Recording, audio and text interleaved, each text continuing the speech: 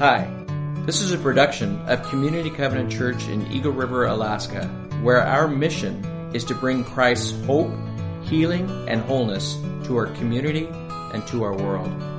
Our service times are 9 and 11 each Sunday morning. Find out more at www.communitycovenant.net.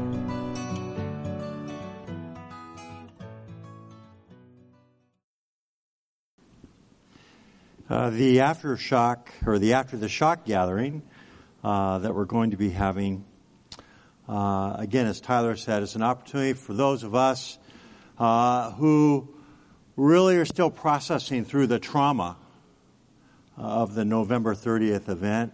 It's an opportunity to come, gather together, to talk about it, to process it, and we are going to have a expert from UAA that's going to be present and just talk to us about how to deal with trauma as a result of a disaster. And give us some tips on that and just to process that a little bit. So again, I'd encourage you to come. And I know if there are any aftershocks between now and next Sunday, that will be more of an encouragement for some of us to be there, okay? So I just want to invite you to that. Last Sunday, we talked about our church, our mission, our vision. We talked about our response to the earthquake in the community.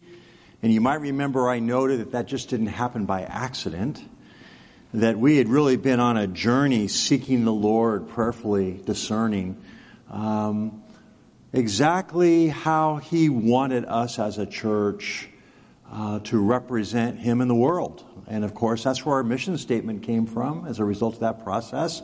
It's called a Congregation Vitality Pathway. We talked about that. Our mission is to bring Christ's hope, His healing, and His wholeness to those who call this their church home, to our friends and neighbors, people in our community, to our state and to our world. That's our mission. And we want to tangibly, in our actions, visibly manifest the kingdom of God and the kingdom work that Jesus is fast at work doing in the world all around us. So we want to go, we want to join Him wherever He is at and be a part of His kingdom work. So we talked about that. And we talked about our desire to be a healthy missional church. Healthy meaning that we pursue Jesus. Missional means that we pursue Christ's priorities in the world. And I shared with those of you that may not have been here that about 5 years ago we took a survey called Pulse that really measured how we're doing as a church in being healthy and missional. And I shared with you that we, in that survey, revealed that we were a stable church, but we were moving in the healthy missional direction. Right? Stable churches often lack the impetus or the motivation to do things because they feel pretty good about who they are and what they've already done. And it's good that people identify and feel good about their church, but when a church becomes stagnant and stable, oftentimes that is the pathway to significant decline. So we talked about that. And then I said that this spring we're going to be taking that Pulse survey again. Now we're not going through the whole vitality pathway again. What we are going to do is just measure how we've done since then. Are we more healthy and missional than we were 5 years ago? Okay? And this spring we'll be taking a survey. You'll take it, and it'll help measure how we're doing. So I just wanted to clarify that. Somebody said, we're not going through the vitality pathway again, are we? I said, no, calm down. No, we're just going to take a survey and measure how we're doing. And based upon what we discover, then we're going to adjust our church ministry plan. so that we can continue to grow into being healthy and missional. Okay? So I just want to clarify that. If you missed it last week, that's a synopsis of everything. But you might recall that I shared the 10 markers of a healthy missional church and how we as a church adopted those and they became our core values. Do you remember that? They're up on the wall in the lobby. You can read them. But one of them is the basis of what I want to talk to you about today. And it is, Tobin, that we want to be a part of transforming communities through compassion, mercy, and justice. We are burdened for hurting people in our community and beyond. In response, we will seek justice, love mercy, and walk humbly to God. Okay? That comes from Micah 6:8. And you might remember the context. Micah's an Old Testament prophet, and he is prophesying both to the northern and southern kingdoms. And what's going on at this time, there are people in positions of power and privilege. There are people who are religious leaders, people who are materially well off, and they are profiteering. They are positioning themselves and fixing the culture so that they continue to prosper, but they're doing so on the backs of those who are marginalized and disenfranchised, those who have less of a voice in the culture of their time. And God is responding through the prophet. And one of the charges that he brings against the people is that, listen, you can't possibly love me unless you're loving each other. And those of you, especially who know better, that should know better, including those in positions of religious authority, are positioning themselves in such a way that they are gaining at the expense of other people. And that was offensive towards God. And that was one of several other reasons that the Lord said, listen, I'm going to chasten you. I'm going to discipline you. Unless your hearts change. And the most abhorrent thing to the Lord was this: that people who weren't loving their brothers and sisters, who were profiteering and taking advantage of them, would go to church, if you will, to worship the Lord. And they would make sacrifices to the Lord, all the while their heart wasn't right with their fellow man, and because their heart wasn't right with one another, it couldn't possibly be right with God. And God essentially says to them, this is what I require of you. This is what the priority is. This is what is most important. Micah 6:8. The prophet says, the Lord has told us what is right and what He demands. See that justice is done. Let mercy be your first concern, and humbly obey your God. And several places in the Old Testament, and where the Old Testament is quoted and cited in the New Testament, the message is that God prefers obedience over sacrifice. In other words, quit with the religiosity. Piety without compassion is a lie. Get your heart right with one another so your heart can be right with me. That was the message. And that's what the prophet was speaking to the people. Proverbs 21:3 says this: "The Lord is more pleased when we do what is right and just than when we offer Him sacrifices." Okay? So I want to offer the Lord a sacrifice of obedience. And that is made manifest in how I respond to others, how I treat them, how I represent Christ and His priorities in the world. Not that I position myself solely for my own gain, but what advantage I have, I want to use for the cause of Christ and His kingdom work in the world. Does that make sense? That's a core value for us at Community Covenant Church. That's an important thing. As we think about that, and as I was preparing this message, it didn't escape me that this weekend we celebrate the birth of Dr. Martin Luther King. Okay?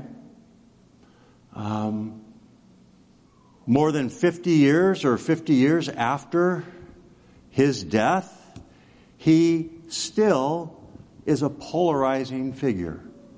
Okay?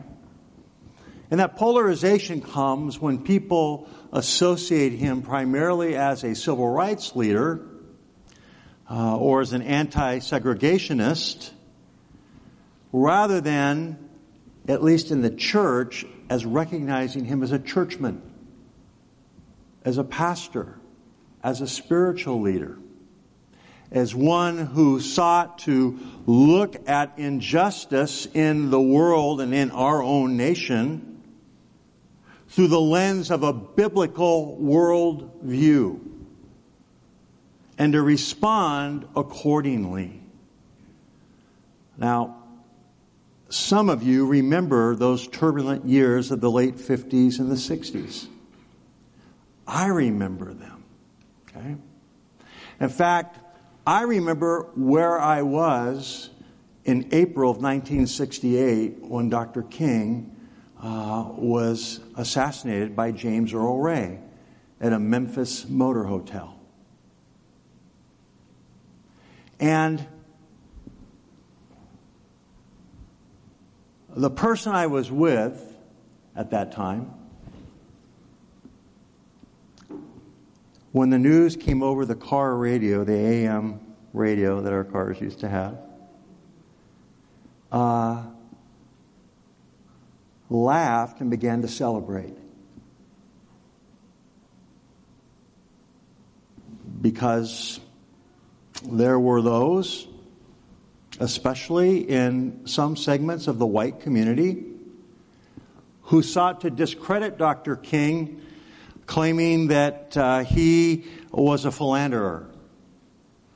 Or they said politically he was aligned with the Communist Party. There were all kinds of charges and allegations that were made against him to discredit his work. And I say shamefully, I grew up with people around me who believed those things and celebrated his untimely death. Okay? So I understand how polarizing a figure he was. But the reason I bring him up today is because I think, in retrospect, through the lens of history, as imperfect as he may or may not have been, as all leaders are, he was a man for his time. He was an Esther. God raised him up for such a time as this. And he led the church in a movement to end racial segregation, particularly in our southern states at that time. And we can learn a lot from him. He was an educated man. He was a man who had a lot to say. a man of influence, and his influence, I believe, continues today. And I believe his influence can help us as a church understand how to look at our world through a biblical worldview and prayerfully respond to opportunities to make a difference, okay? Now, some people may say, well, that's true, but, things are much better now. And they are. They are much better now. But we still have a ways to go. I can remember 20 years ago taking a church on a mission trip to Mendenhall, Mississippi to work with Mendenhall Ministries, which was an African American ministry that had a school, a legal clinic, a medical clinic, and they served both whites and blacks in the community. It was begun by John Perkins and continued by Dolphus Weary. And I was introduced to Dolphus through a covenant pastor that was mentoring me at the time. And so I began to take teams there. And here's what I noticed, this was just 20 years ago, that the town of Mendenhall was divided by railroad tracks. North of the railroad tracks were paved streets, sidewalks, gutters with storm drains, beautiful parks and buildings. Okay? But south of the train tracks, where Mendenhall Bible Church and Mendenhall Ministries operated, were dirt roads, drainage ditches, no sidewalks. One small asphalt basketball court that I came to find out was placed there to keep the young people south of the tracks from going north of the tracks to utilize the facilities there. That was a shock to me. I'd never seen anything like that. And I remember going into town to buy supplies for a work project that we were doing. And I remember getting the look from some people that caused me to be concerned about my safety and the safety of the team after dark. Not because we were south of the tracks, because I was scared to go north of the tracks. Okay? That was very real. And I thought about that, then I came home to Sacramento, California, where I lived at the time. And my wife and I had worked in prison and jail ministry, so we had purchased a home in an economically and socially depressed part of the city. In living there, we began to recognize that there was a disproportionate amount of civic services, public services, that went to the areas outside of our neighborhood. For example, rather than the street cleaner coming every week, it came a few times a year. There was an obvious absence of city services, public services.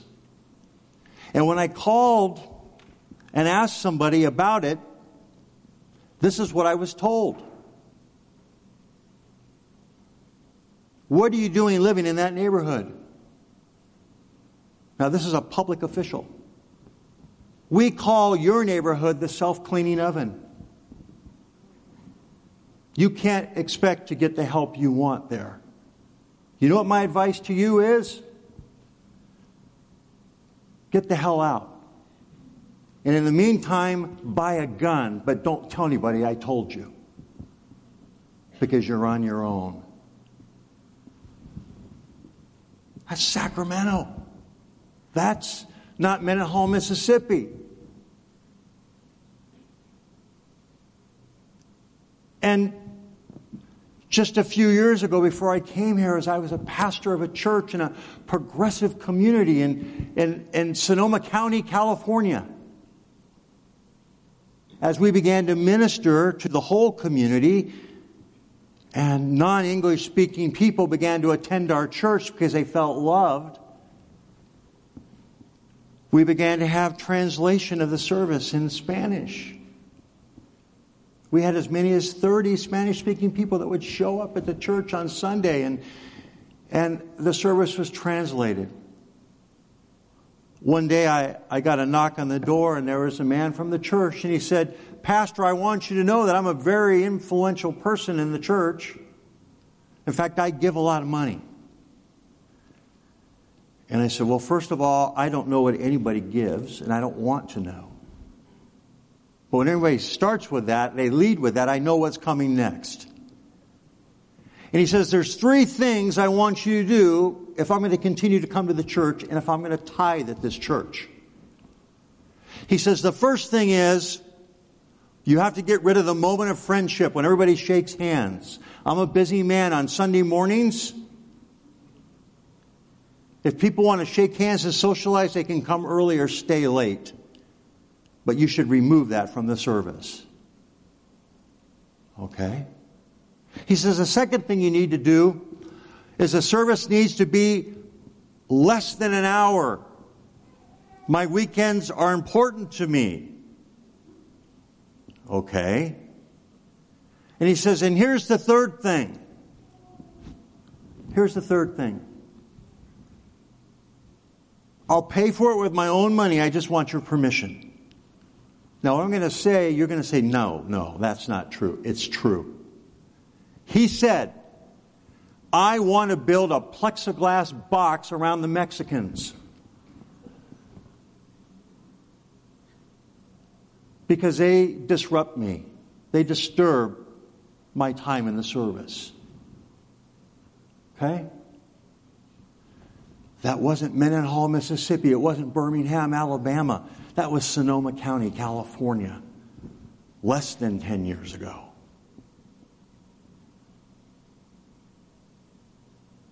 So what is the role of the church? What is the voice of the church? What is God calling us to do in response to situations that we see in the world around us where there is a desperate need for hope and for healing and for wholeness? How then shall we live, and who will speak for God? That's a legitimate question, church. If we're going to bring Christ's hope, healing, and wholeness into people's lives, we're going to get a little messy because we're going to be called to go to messy places and stand with those who are in a mess. And some are that don't even know it. I'm not just talking about the down and out. I'm talking about the up and out as well. Okay? But I thought it appropriate on this weekend, the day before we begin our remembrance of Dr. King, to listen to some of his words as he framed the church's response to the issue back then of racial segregation. And as I read some of his words, I want you to listen to the scriptures that he cites. I want you to listen to how he creates a biblical worldview out of which the church responds to an injustice in society. Okay? I want to read to you from the letter from the Birmingham jail. Let me give you the context. In 1963 in Birmingham, Alabama, April 12th, 1963, Dr. King was arrested. He and a group of protesters went to Birmingham in nonviolent protest of laws that were being broken, that were enforcing segregation. Now, prior to him going, there was a letter written by 8 white clergymen from Birmingham. They include Protestant pastors, Catholic priests, and a Jewish rabbi. Okay? This is very ecumenical for that time. And the open letter to Dr. King was called a call for unity, in which they said, Dr. King, we agree with what you're trying to do. We disagree with how you're doing it. And we urge you not to come to Birmingham. Okay? That's the letter. Dr. King gets arrested. and he goes into the Birmingham jail. While he's in jail, his lawyer sneaks in a newspaper. Dr. King reads the call to unity, the open letter from the 8 white clergymen that's in the newspaper. And in his jail cell, without any other reference sources available to him, he pens on the margins of the newspaper his response, which is known as Letter from the Birmingham Jail. Okay? So I want you to read, and what I've done is I've redacted, I've taken and annotated this for time's sake, and I've tried to keep the content which is relevant to the church. And I want us to listen as a church as if he were speaking to us today. Can we do that?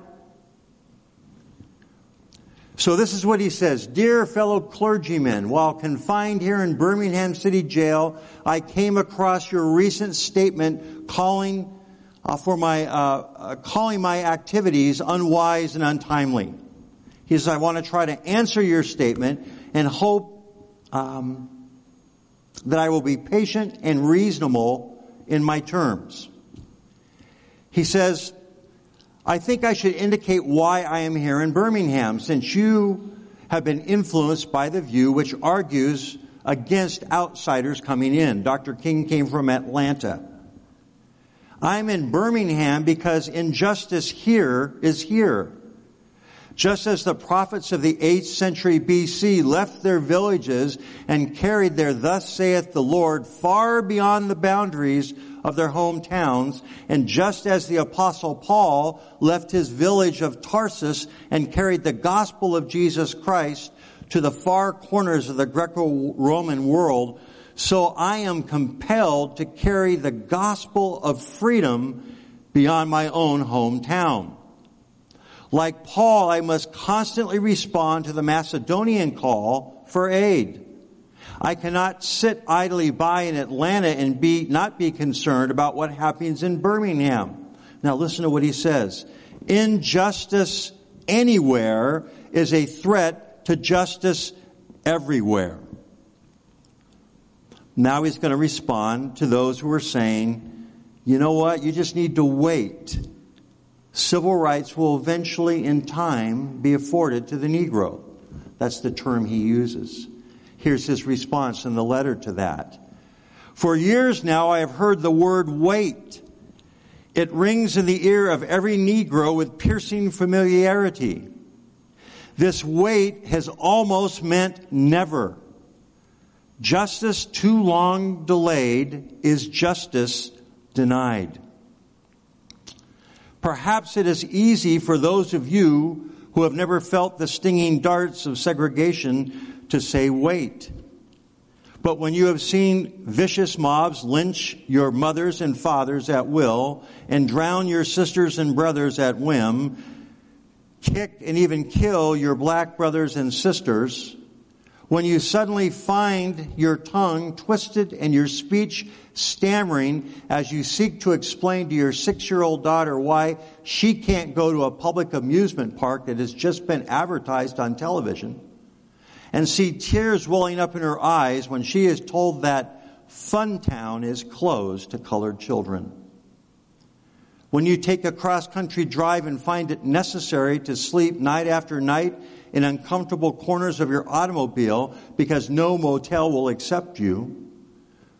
When your first name becomes nigger, your middle name becomes boy, and your last name becomes John, and your wife and your mother are never given the respected title Mrs., when you are harried by day and haunted by night by the fact that you are a Negro living constantly at a tiptoe stance, never quite knowing what to expect, when you are forever fighting the degenerating sense of nobodiness, then you will understand why we find it difficult to wait. I hope, sirs, you can understand our legitimate and unavoidable impatience. And then he goes on to address issues of law, just and unjust. He says, I would agree with St. Augustine that an unjust law is no law at all. To put it in the terms of St. Thomas of Aquinas, an unjust law is a human law that is not rooted in eternal law. All segregation statutes are unjust because segregation distorts the soul and damages the personality. Hence, segregation is not only politically, economically, and sociologically unsound, it is morally wrong and sinful.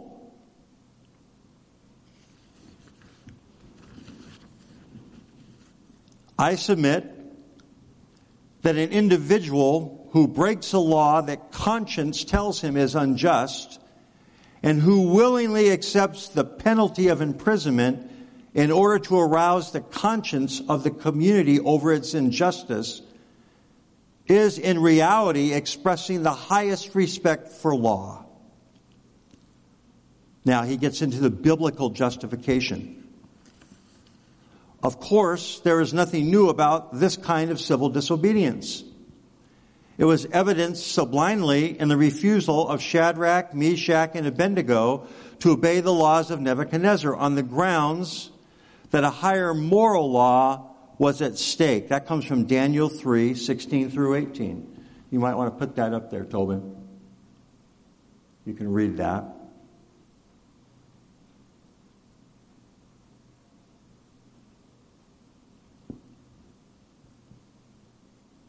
It was practiced by early Christians who were willing to face hungry lions and excruciating pain of chopping blocks rather than submit to certain unjust laws of the Roman Empire. In our own nation, the Boston Tea Party represented a massive act of civil disobedience. He says we should never forget that everything Adolf Hitler did in Germany was, quote, legal. And everything that those who resisted him did was illegal. It was illegal to aid and comfort a Jew in Hitler's Germany. Even so, I am sure that had I lived in Germany at the time, I would have aided and comforted my Jewish brothers. If today I lived in a communist country where certain principles dear to the Christian faith are suppressed, I would openly advocate disobeying that country's anti-religious laws. Acts 5:29, put that up. Peter and the apostles responding to the religious authorities, telling them to stop preaching the gospel, said we must obey God rather than any human authority.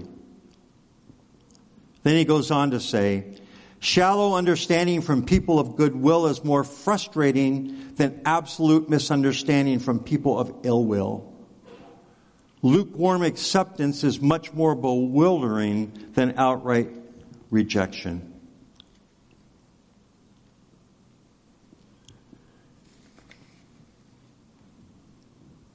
He says, I initially was disappointed at being categorized as an extremist. As I continued to think about the matter, I gradually gained a measure of satisfaction from the label. And what follows is where we got our sermon title today. Was not Jesus an extremist for love?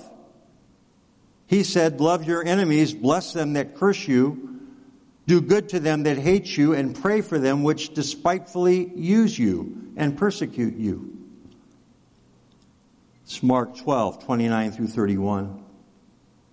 Was not Amos the prophet an extremist for justice when he said, let justice roll down like water and righteousness like an ever-flowing stream? Amos 5:24. And was not Paul an extremist for the Christian gospel when he said, I bear in my body the marks of the Lord Jesus Christ? Galatians 16:7. Was not Martin Luther an extremist when he said, here I stand, I can do nothing otherwise, so help me God? And Abraham Lincoln when he said, this nation cannot survive half slave and half free? And Thomas Jefferson when he told these truths to be self-evident, that all men are created equal. So the question is not whether we will be extremists, but what kind of extremists we will be. Will we be extremists for hate or for love? Will we be extremists for the preservation of injustice or for the extension of justice? In that dramatic scene on Calvary's Hill, 3 men were crucified. We must never forget that all 3 were crucified for the same crime, the crime of extremism. 2 were extremists for immorality. The other, Jesus, was an extremist for love, truth, and goodness. He says, in deep disappointment, I have wept over the laxity of the church. But be assured that my tears have been tears of love. There can be no disappointment where there is not deep love. Yes, I love the church. How could I do otherwise? I am a rather unique position of being the son, grandson, and great-grandson of preachers. Yes, I see the church as the body of Christ. But oh, how we have blemished and scarred that body through social neglect and through fear of being nonconformists. There was a time when the church was very powerful. In the time when the early church rejoiced at being deemed worthy to suffer for what they believed. In those days, the church was not merely a thermometer that recorded the ideas and principles of popular opinion. It was a thermostat that transformed the mores of society. Whenever early Christians entered a town, the people in power became disturbed and immediately sought to convict Christians for being disturbers of the peace and outside agitators. You might remember Acts 17:6, where they bring Christians before the magistrate and say, these people are turning the world upside down. But the Christians pressed on in the conviction that they were a colony of heaven, called to obey God rather than men. Small in number, they were big in commitment. They were too God-intoxicated to be astronomically intimidated. By their effort and example, they brought an end to such ancient evils as infanticide and the gladiatorial contests. Things are different now. So often the contemporary church is a weak, ineffectual voice with an uncertain sound. So often it is an arch defender of the status quo. Far from being disturbed by the presence of the church, the power structure of the average community is consoled by the church's silence and often even vocal sanction of things that are unjust.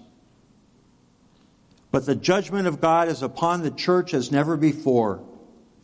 If today's church does not recapture the sacrificial spirit of the early church, it will lose its authenticity, forfeit the loyalty of millions, and be dismissed as an irrelevant social club with no meaning for the 20th century. Finally,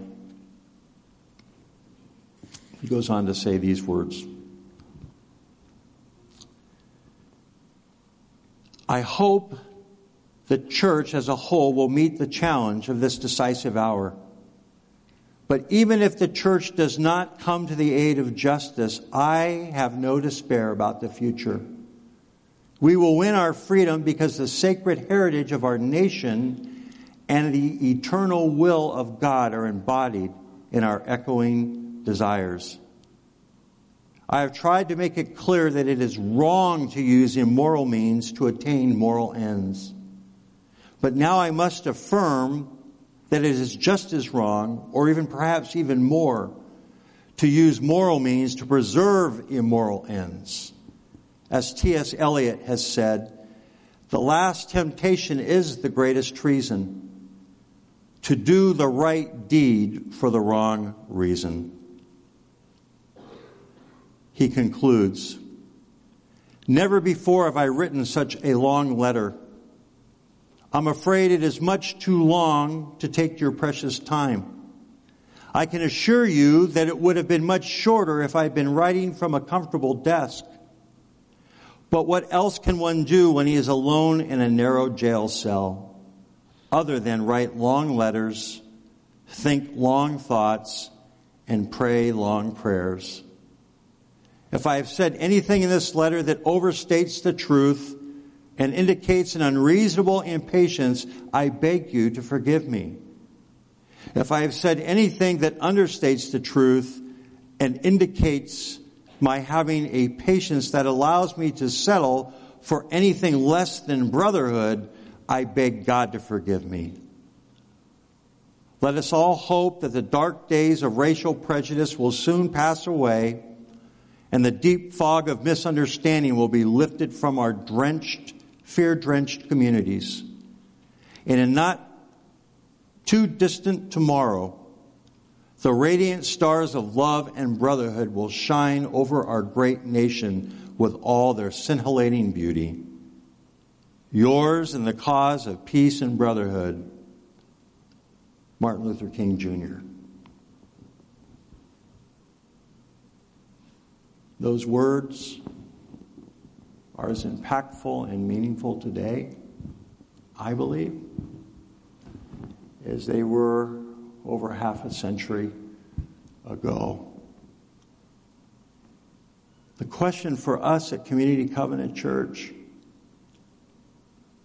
is, do we have ears to hear?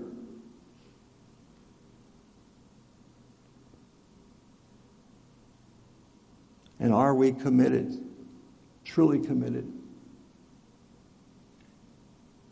to our mission of bringing Christ's hope, His healing, and His wholeness to our community and our world? Are we going to pursue Christ and His priorities? And are we going to do so informed by a biblical worldview of justice? I'd like to close with a prayer.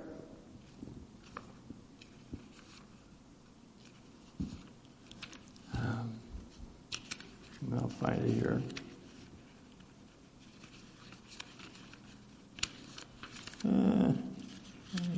Got some of these over here.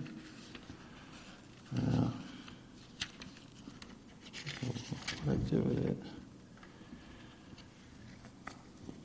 It was a prayer from, here it is, from a Franciscan Benedictine monk. And this is published in Advent Liturgies for Justice by the Evangelical Covenant Church. Let me read this to you and close my sermon.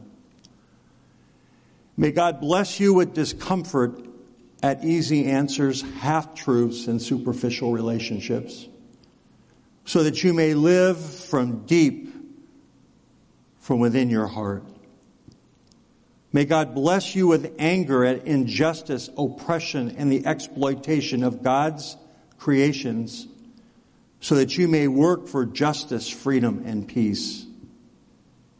May God bless you with tears to shed for those who suffer pain, rejection, and hunger, so that you may reach out your hands and comfort them and turn their pain into joy. And may God bless you with enough foolishness to think that you can actually make a difference in the world, so that you can do what others claim cannot be done, to bring justice and kindness to all our children and all our neighbors. Amen and amen.